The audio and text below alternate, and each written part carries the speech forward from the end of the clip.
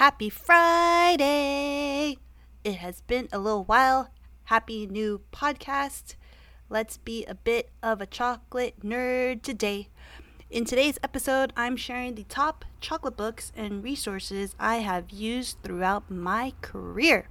Let's do this. 3, 2, 1, intro!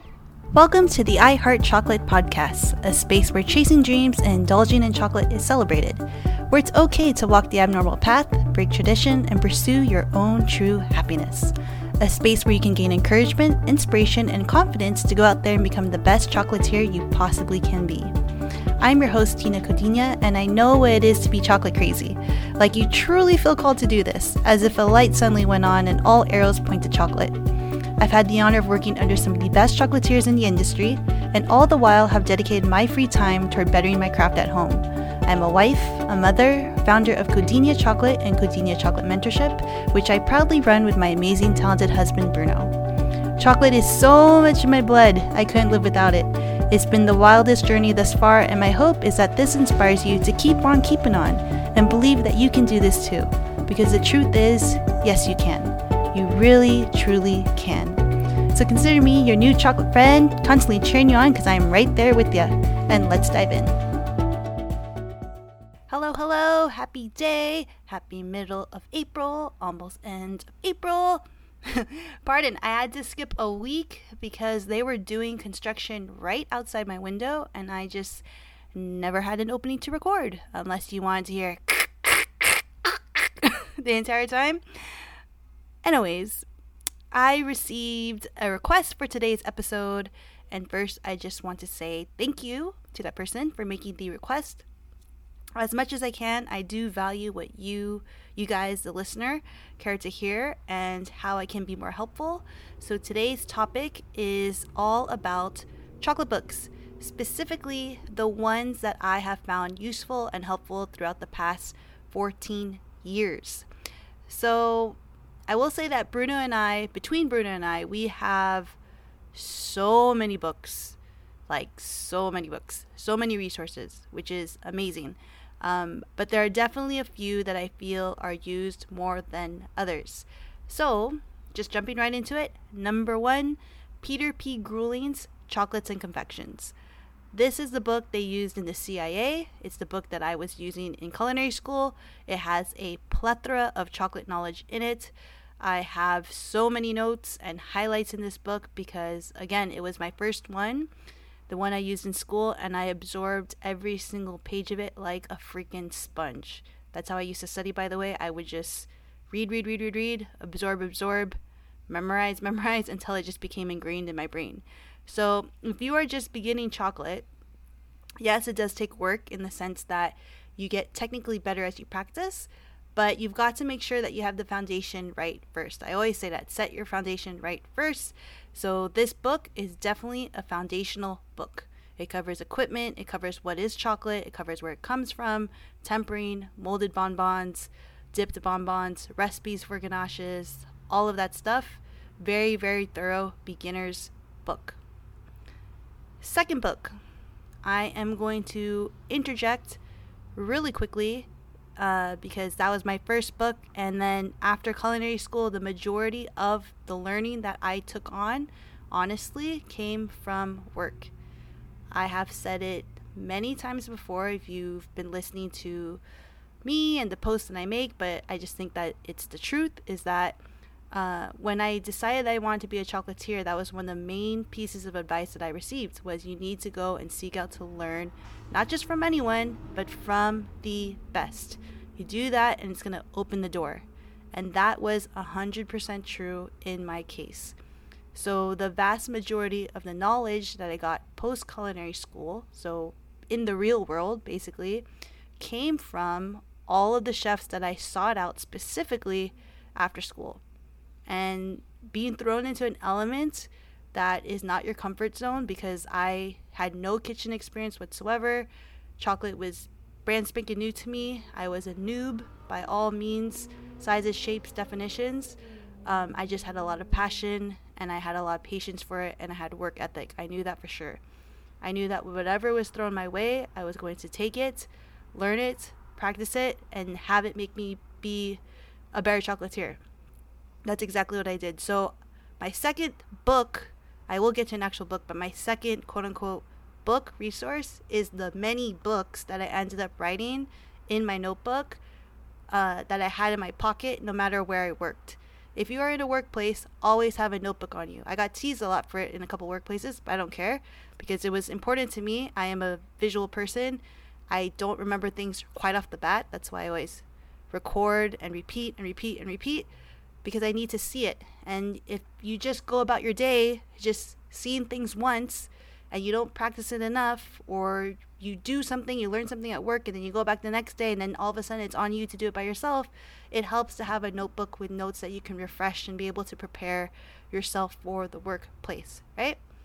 So no matter what level you're at, if you go to work, be willing to show up, be willing to be of service, have a notebook on you, record it. That book's going to be super, super duper handy dandy. Handy dandy notebook. I am in a sing-songy mood today, y'all. And speaking of experience from 10 years ago, I'm not 100% sure if it's all changed today with the rise of social media, this and that. But another little quick thing is that if you are someone who is trying to seek out actual chocolate experience, I still go by the old school way, actually. I still go by the formal way, I guess you would say. If I'm trying to reach out to someone for a resource, a question, something, I always believe there's a correct way to go about it. I think with social media, people have become very casual about things.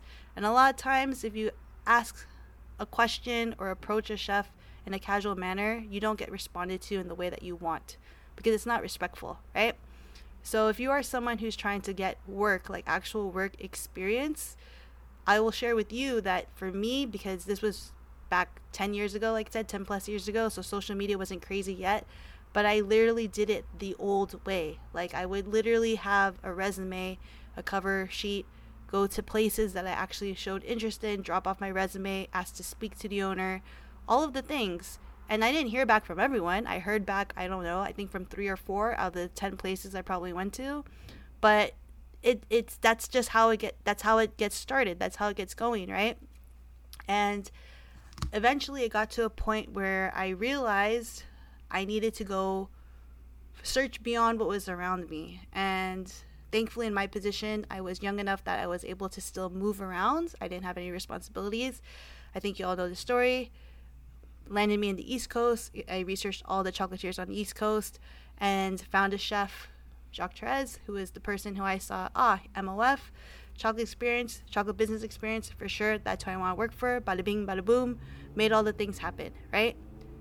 For some way to be physically in the same space and pursue an opportunity, you need to have the courage to do it. You need to, think bigger picture on everything. And you need to be willing to be kind of ballsy, because when you're first starting off, books are great. I will tell you that books are great for resources, like especially really good books, and I'm going to talk more about the other ones I use, but experience really will shape you as a chocolatier. You will grow so much based on your work experience. I just can't say it enough. If you want to be a chocolatier, get some work experience in, right? And now moving on, second book that comes to mind that has helped me honestly getting ready and inspired for chocolate is So Good Magazine. Yes, this is a magazine that highlights mostly pastry, but they often feature chocolatiers and there's recipes that are shared by those chocolatiers. So Good Magazine is like a beautiful curated exhibit of some of the world's most talented chefs.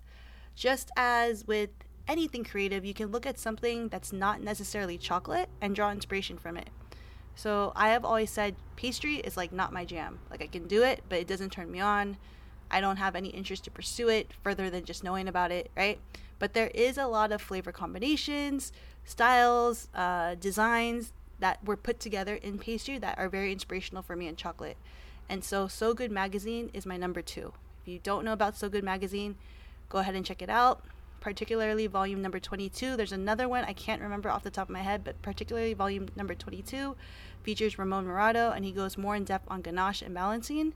And I know so many new chocolatiers want to get caught up on that, right? Book number 3. Now, like I said, I remember reading this book, but again, after culinary school, it was just work, work, work, work, work, work, work, work, work. But Jean-Pierre Weibau's Fine Chocolates 2, Great Ganache Experience is another one. This book solely focuses on ganache. It has recipes with the water activity listed, so you know that they're stable, right? On the note of ganaches, real quick, I will say something that I absorbed and I feel most chocolatiers do is that if you learn or make a list of recipes, when it comes time to actually create new ones, you already have a base to work off of, right? Some things you can simply substitute a puree or something like that without changing the water activity drastically. You could sub, for instance, one citrus for another, one tea for another, etc. So when it comes to recipes, what I'm trying to say is don't make it so hard on yourself, right? Understand what balancing means and all of that. Build a base, couple of recipes that are balanced, right? But don't overthink it for literally every single recipe. You're going to drive yourself nuts, y'all. Once you've got some base ones, just adjust based off that, then test, and then done. Move on. Simple. Book number 4, Ramon Morado's Chocolate. I feel like every single chocolatier has this book, but it is a great resource for understanding more about balancing in chocolate. I first learned about balancing and the correct percentages back when I worked for Melissa Koppel, who learned from Ramon Morado. I have never personally met the chef, but from how he writes and how he cares so much for chocolate, I feel like he's an amazing resource to understand more about understanding chocolate, ganache, and how we can move forward to innovate in chocolate, right? I'll mention also that his most recent book, Files, touches on vegan ganache and understanding what we need to alter in order to create a ganache that is still pleasing to the palate, well balanced, all of that good stuff. Book number 5. This last one, I'm not sure if you can get it in the US actually. I first heard about it from my chocolate chef back when I worked at Bellagio, but it is Jean-Pierre Richard's Ganache, L'Art et l'Expertise de Jean-Pierre Richard. Did I say that nicely? I don't know. This book is entirely in French, alright? I got it when Bruno and I went to France back in 2017, and it is a doozy of a book in terms of digesting information. For one, because it's in French. So I've literally gone through this book with my phone and Google Translate, and that's how I got through it. And for number 2, it goes deep into basically all of the scientific and chemical understandings of pretty much every single component that there is involved in ganache. Now, some may find it a bit too technical, but me personally, I appreciate understanding the science behind chocolate, understanding how atmosphere and why placing something with more humidity will transfer that humidity onto another layer, how different sugars are composed and interact. It's very in-depth. It's not for the faint of heart, I'm telling you that. But again, I am a nerd. Academics is my background. I like that kind of stuff. I find it very interesting. So if you can stomach using Google Translate, or if you happen to speak French, woohoo! Or unless they release a version in English in the future, which I don't think they will, then this one is definitely for the ambitious.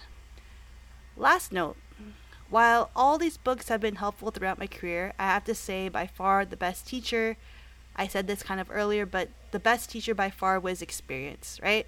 It wasn't until actually working in the industry that I really started to absorb and I got to see like what I was starting to learn about in culinary school, I got to really see it, right, in the real world. So, P.S., I did another podcast on this, but if you're thinking about going to culinary school just to learn chocolate, skip it.